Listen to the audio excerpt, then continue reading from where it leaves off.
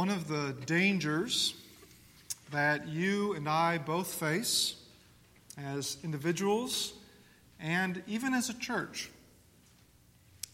is the ordinary.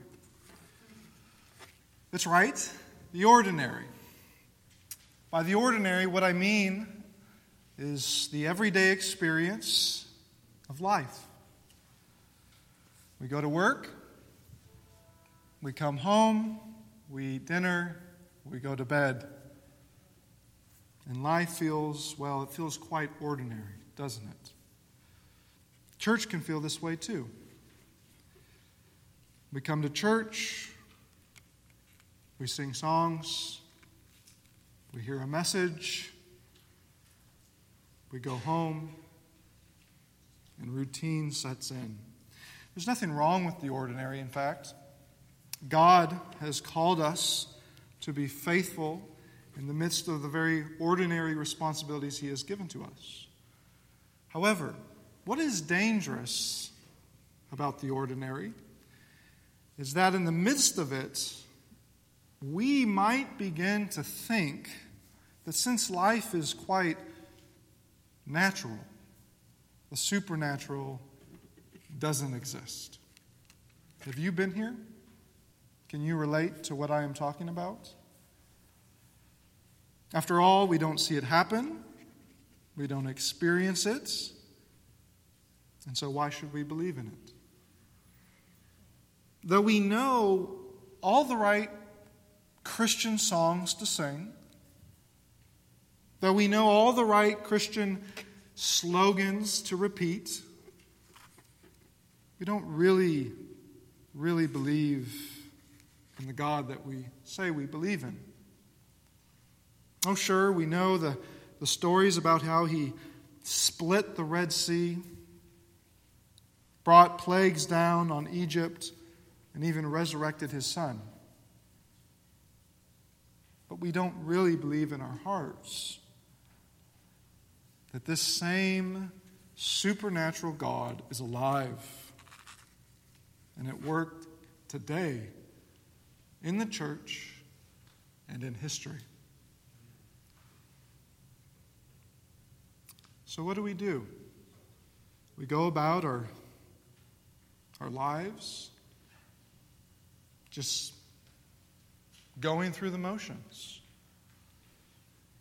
but not really believing that the God that we sing about, preach about, talk about, is really who He says He is. Or that He will one day do exactly what He has promised. The danger of falling headfirst into this mindset, of course, is that though on the outside you may look very Christian, you have all the marks that would identify you, on the inside you are a practical atheist. And it shows itself, doesn't it? We begin to grumble and complain. We begin to worry and whine. And essentially, we live as if God is dead. And everything is just spiraling downward. Faith is gone, and all that remains is unbelief. What I love so much about the storyline of Scripture is that it lifts our faithless, drooping heads up so that we stop looking at ourselves and at our little, tiny world that we live in. And instead, it lifts our heads up to see the power of God across all of history. God accomplishing His redemption from beginning to the end. It's as if the Bible puts you in a hot air balloon. And if you've been in one, you know exactly what I'm talking about. It's as if Scripture puts you in a hot air balloon and you rise higher and higher and higher. It takes us way up into the air, into the clouds, in order to give us an entirely different perspective than the one that we have standing right here. Suddenly, we see things that we never saw before. There's more than just us. There's a whole world out there. It gives us an entirely different perspective. I would argue Scripture gives us God's perspective, which is the perspective that we need. It gives us a God's eye viewpoint from above so that we can see His providence at work from the beginning to the end of history and the seemingly ordinary events of life. And in doing so, we begin to realize that the God that we worship is so big. And He is so sovereign. He has a plan.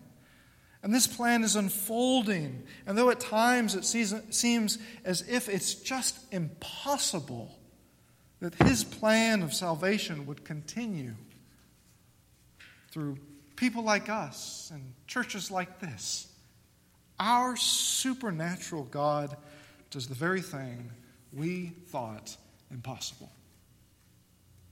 And people, if you don't realize that already, let me encourage you as brothers and sisters in Christ to go home and to read your Bibles more. This morning, as we turn to Scripture once again and look at Genesis, specifically Genesis 18, we're going to return to the story of Abraham and Sarah that we've been following. And we're going to discover that God's plan and God's promises once again are moving forward. And He demands our faith in Him. Why? Well, as we're going to see, He is the God who can do all things. And He is the God whose promises will not return void. So look at Genesis 18 with me and your outline in front of you as we work through this passage. First of all, in verses 1 through 8, we see that Abraham, as God appears to him, Abraham prepares a meal for the Lord. Throughout Scripture, the Lord appears to man in a multitude of diverse ways. We're not always told the specifics of what these encounters were like, though I would have loved to have been there and seen it for myself. We're not always told exactly what it felt like or exactly what it looked like, though sometimes we are. And though sometimes we are giving some clues, the full experience of it is just briefly told to us in Scripture. For example, the Lord would speak to Moses as he encountered a burning bush. And with Israel being liberated from Egypt, the Lord's presence would be manifested through a pillar of fire and a cloud. Or if we return to Genesis 15 and the covenant God cut with Abraham, as we learned, God walked between those carcasses, symbolized in this smoking fire pot and burning torch. Now, in this passage, what we see is that God is going to appear once again. The Bible does teach us that God is, and this is important, this is Theology Basics 101, so make sure you have this down. The Bible does teach us that God is not a human being, but an eternal spirit, and therefore He has no body. He is not the creature, is He? He's the Creator, and one who is not bound or limited by space or time or material form. However, at times, God may choose to manifest himself or to be present visibly through some type of physical or even human form. This is a mystery, isn't it? This is a mystery that is very hard to explain. But in theological terms, this is called a theophany. A theophany. What's that? Well, that's exactly what happens in Genesis 18. God visibly manifests himself as three men appear to Abraham. We're not told what they looked like, what their presence was like when they arrived suddenly in front of Abraham. But we do notice from the language in this text, notice how the plural and the singular are used back and forth with one another. At one point, Abraham is referring to three men. In the next point, he's referring to just the Lord. As Abraham is sitting there at the door of his tent by the oaks of Mamre in the heat of the day, suddenly three men are standing right in front of him. Certainly, he must have been shocked and surprised, startled, and perhaps even terrified. We're not told exactly, but perhaps terrified, especially once he realizes that the Lord himself is present. The Lord has arrived, and his intention is now to bless Abraham. I found it interesting in studying for this message this morning. This is just a footnote. How so many times commentators, and perhaps they're right, I'm not sure, but so many times they would say Abraham had no clue that this was the Lord. And as I reread the passage over and over, I thought, I don't know if he knew exactly what all of this entailed, but it sure seems to me by his actions that he understood that God was present. So what did he do in response? Abraham quickly showed hospitality to these three strange, alien men who are standing right in front of him. He ran from his tent to meet them. Notice the eagerness, the anticipation, knowing that perhaps this is the Lord who's appearing to him, who's going to speak to him once again. And so he bows himself down to the earth and says, "O Lord, if I have found favor in your sight," verse 3, "do not pass by your servant." In other words, Abraham is telling them, stop. Just wait here. Don't pass by me. There may be a hint here of Abraham trying to hold on to this blessing that's to come. Abraham insists that water be brought so that they can clean their feet and rest in the shade under the trees. He also insists that food be brought to feed these pilgrims passing through. Now, at first, it seems that Abraham, he says he's just going to bring a morsel of bread. But what ends up happening is Abraham rushes back and tells Sarah and others, and they prepare an entire meal for these men. As he rushes and hurries, Abraham goes to Sarah, telling her to quickly prepare some cakes. And meanwhile, Abraham runs as fast as he can to his herd, and he picks a tender and good calf, perhaps the best, asking one of his servants to quickly prepare this, to kill it and prepare the meat. And when all of this is ready, Abraham presents it before these three men, a meal so that they will be fed and refreshed. Certainly this is the least he can do, given what verse 5 says, that the Lord himself is here at this tent, ready to speak with Abraham. You might ask yourself, what's the meaning of all of this? I think it's hard to say exactly what the bigger picture of all of this might be. Abraham rushing back and forth and preparing this meal and setting it before him. Surely it's a fitting response on Abraham's part to the Lord, demonstrating that Abraham is God's servant. It could also be the case that this meal was meant to really set the context for the personal relationship that God had with Abraham. Abraham is, after all, the one that God has chosen to enter into a covenant with. We've seen that. And this meal only serves to solidify that close relationship, doesn't it? Covenants in the ancient world at this time would oftentimes be accompanied by meals.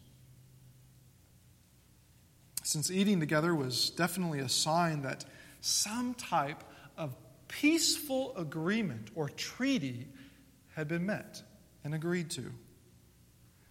Later covenants in the Bible, if you think ahead to the book of Exodus or Leviticus, later covenants in the Bible would follow this pattern.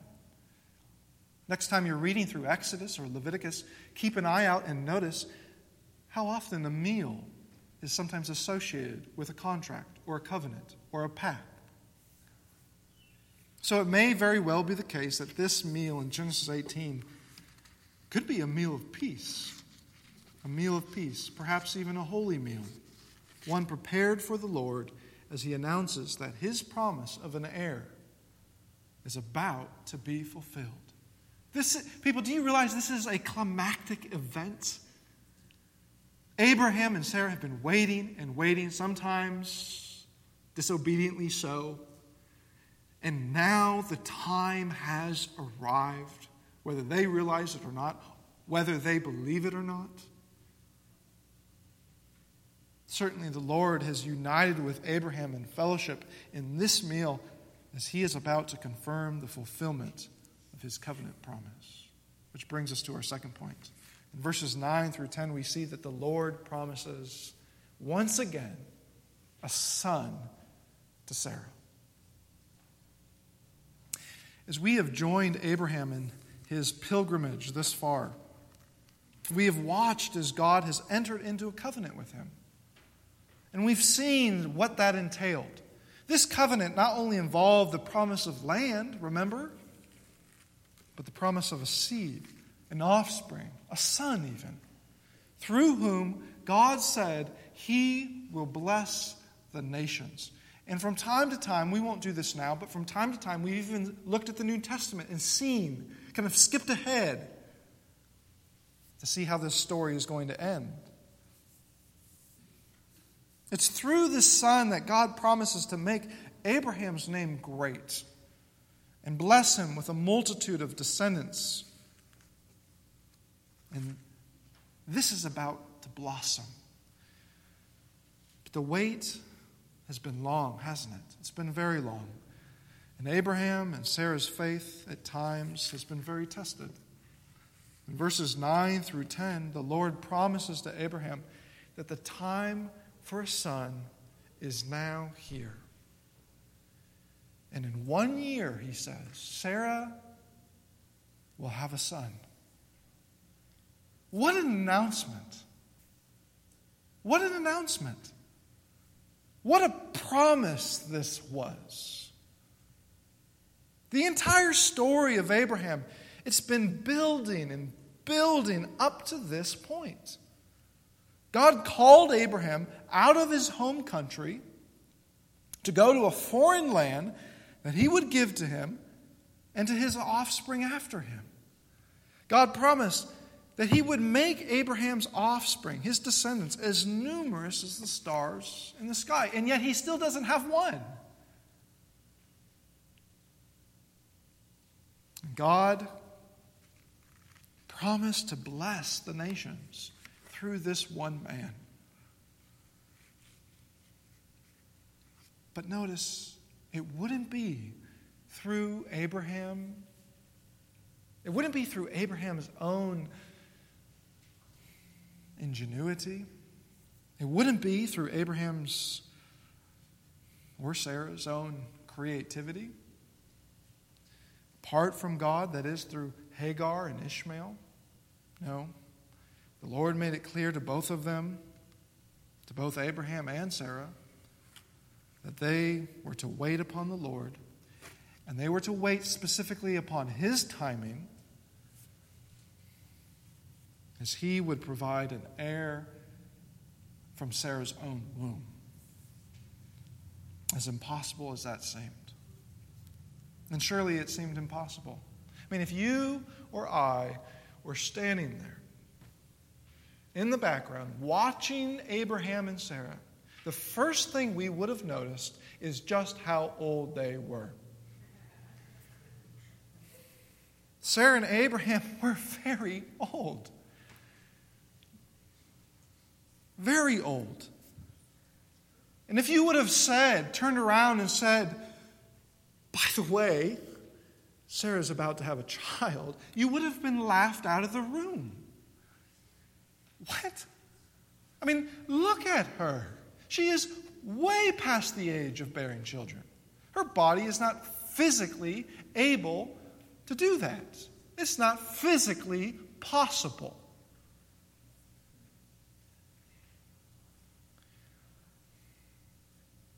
It's the impossibility of pregnancy. And it's just remarkable to me how many times, even leading up to Christ, how many times God works through a single woman,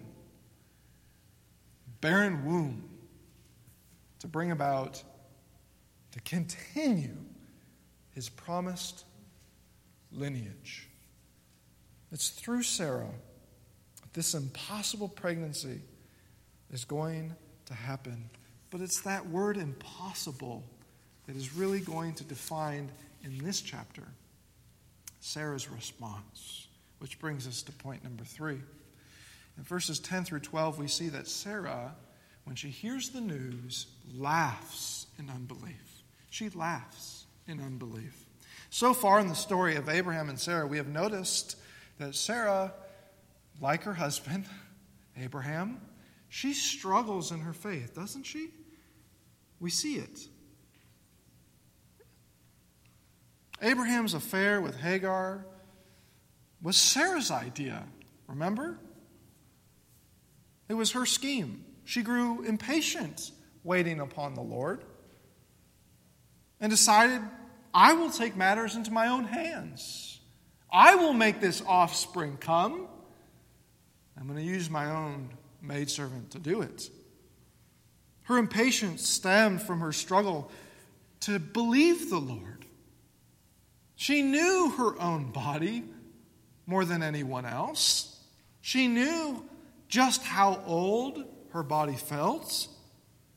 Unable to have children, no doubt. As a matter of fact, having children, it was simply impossible for her at this point. There's no question about that. So you can imagine her response when she listens in on the conversation between these 3 men and Abraham.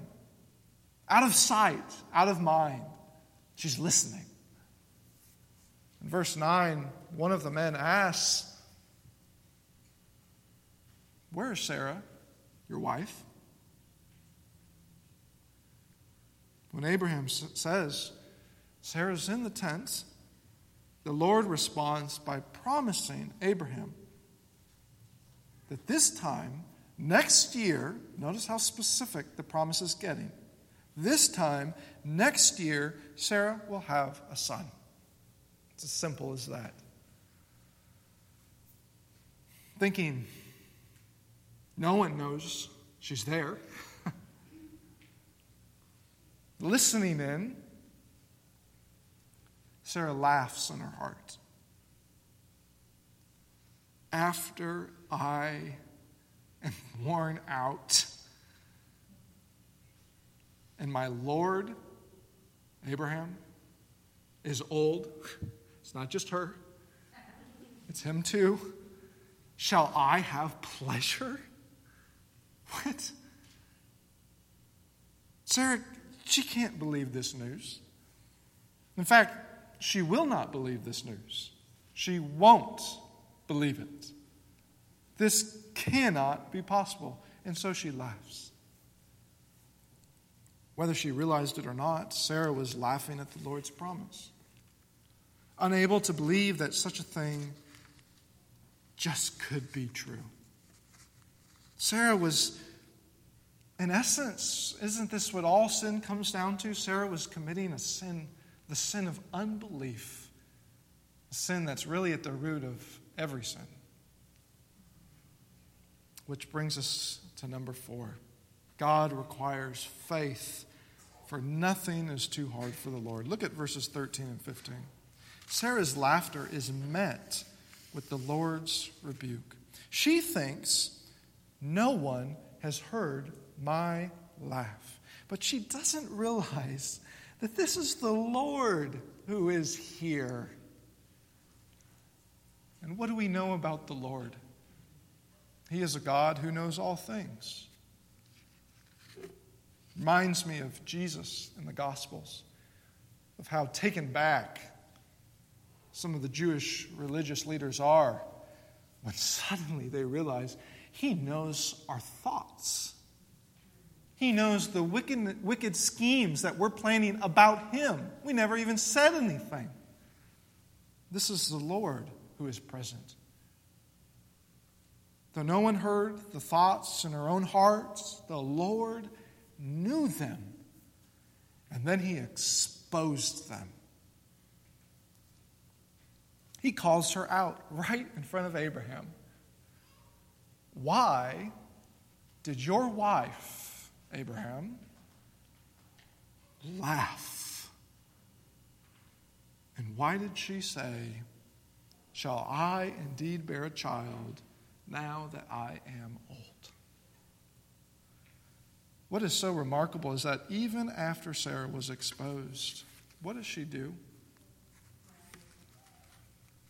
She lied, saying, I didn't laugh. Her lie is met much like a child. Her lie is met by the rebuke of the Lord. No, Sarah, you did laugh. Sarah, in other words, out of fear of this visitor, tries to, much like Adam and Eve in the garden, she tries to cover up her unbelief with a lie, acting like she's a person of faith, when in fact she is full of doubt and disbelief. But Sarah did not understand who she was talking to. This was the Lord in front of her. He knew her most intimate, personal, secret thoughts. Before the Lord, and listen to me, before the Lord, all of your thoughts are known. You think you can hide them from everybody else, which you can, but not the Lord. He knows the deepest thoughts that you have. You are naked before Him. You see, before the Lord, all of our thoughts, they're exposed before Him. Nothing can be hid from His sight. He is the God who knows all things. Sarah learned that day, as she embarrassingly hid in the door of that tent, not only that the Lord knows all things, but the Lord can do all things. This omniscient God who ate a meal in her tent was also omnipotent. For the Lord corrects Sarah's disbelief, and He does so with a question. Sarah, is anything too hard for the Lord? Anything? The answer is a resounding no. No. Nothing is too hard for the Lord. You think your womb is dead and lifeless, Sarah? Think again. I, the Lord who created the entire universe out of nothing, will now create one life in your dead womb. Nothing is too hard for the Lord. Have you forgotten, Sarah, that you are in a covenant with the living God who put the stars in the sky, fashioned the mountains that you can't even begin to climb over, and then spun the planets into orbit? Nothing is too hard for the Lord. Have you forgotten, Sarah, that though I sit in your little tent, I am the God who merely spoke the word and floodwaters covered the entire earth, swallowing every wicked human being? Nothing is too hard for the Lord.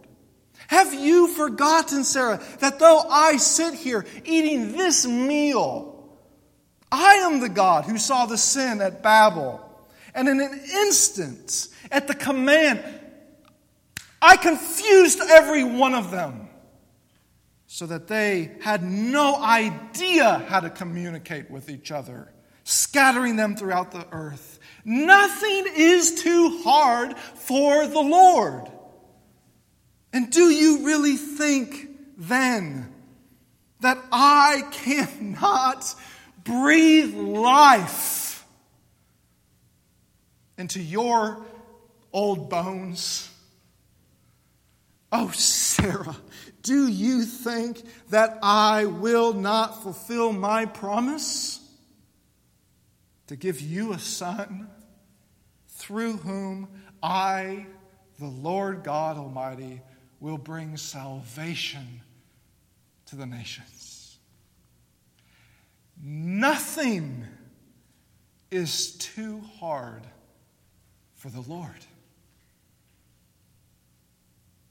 1 year later, after God had appeared to Abraham, promising a son through whom the nations would be blessed, 1 year after Sarah had heard this news and then just laughed in unbelief, she sat there with a baby in her hands. And I don't know, but I think it is very likely that she laughed again. Except this time, it was a laugh of unbelief, yes, but this time, unbelief that she even doubted God for a second. A second. It was a very different laugh of unbelief, wasn't it? I can imagine how Sarah must have rocked that boy to sleep, thinking to herself, I doubted. I didn't believe. But I am holding in my hands living proof that the covenant God made with my husband is one that God himself will fulfill. It's a covenant he has not forgotten. And though it seemed as if God's covenant promises had failed, all along he was at work, even in what appeared to me to be impossible circumstances, to bring these covenant promises to fulfillment. At least I hope that's what she realized. Fellowship Baptist Church, we worship a God. It's so cliche to say this. It's so cliche to say this that I want you to understand, in light of Genesis 18, what this means. Because we're just so used to hearing it. And whether you actually believe this or not, because if you don't believe it, you should just walk away from Christianity. That's how important this is. Do you really believe that we worship a God who can do all things? Have you forgotten this most fundamental truth? Our God created the universe. Our God cut a covenant with Abraham. Our God brought about that covenant. And he brought it into effect through the impossible situation of a dead body like Sarah's. And the seed, the offspring of Sarah's womb, resulted not only in the birth of Isaac, but eventually in the birth of Christ, the true son of Abraham, the one who has brought blessing to the nations through his life, death, and resurrection. And now here we are. Here we are. Children of Abraham, children of Christ. Here we are as a church, as his bride, commanded to love one another as Christ has loved us, commanded to trust in our sovereign God as we wait his return and the future glory in store for us as your body and mine deteriorates, grows old. We are to wait for that future banqueting table. People, it's a table that is going to make Abraham's meal with these three visitors seem like a mere appetizer. Fellowship Baptist Church, do you really believe, do you really understand who you worship here every Sunday? Or do you just come to church or go to youth group or life group thinking this is just one big game we're playing? Do you walk around here depressed, discouraged, grumbling words of unbelief? Do you walk around these buildings bitter, angry, full of complaints, laughing in your heart in total unbelief? Oh, this church is just the same old thing with the same old people, the same old songs, the same old message, and the same old God. You wouldn't say it to anyone, would you? But is that what's going on in our heart? Do you not realize that when you sit down on the couch during youth group, open the children's Bible during the nursery time, open your mouth to sing songs of worship, or turn in your Bible during a sermon, that you are coming before God Almighty, the God of Abraham, the God of Isaac, the God of Jacob, who has not only entered into a new covenant with you by the blood of his own Son, but who has promised, Jesus himself promised, that the gates of hell would not prevail against his church. And do you not know, I pray you know this, do you not know that the God who promised to Abraham salvation for the nations is even at work now, not only across the earth, they're missionaries, but he's at work here in this church among us ordinary people going about our ordinary lives, bringing that promise to fulfillment through the proclamation of the gospel of his Son, Jesus Christ. I pray you know that this morning. I pray with all of my heart that together we believe it and we live like it. Don't forget, Fellowship Baptist Church, that there is not anything that is too hard for the Lord.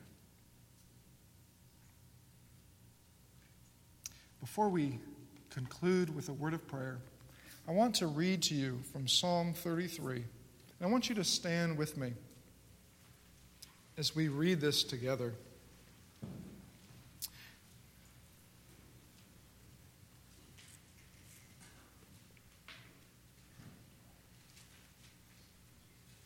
Listen to the words here of the psalmist. Psalm 33. Shout for joy in the Lord, O you righteous. Praise befits the upright. Give thanks to the Lord with the lyre. Make melody to him with the harp of 10 strings. Sing to him a new song. Play skillfully on the strings with loud shouts. Why? Why? For the word of the Lord is upright, and all his work is done in faithfulness. He loves righteousness and justice. The earth is full of the steadfast love of the Lord. By the word of the Lord the heavens were made, and by the breath of his mouth all their host. He gathers the waters of the sea as a heap. He puts the deeps in storehouses. Let all the earth fear the Lord. Let the inhabitants of the world stand in awe of him.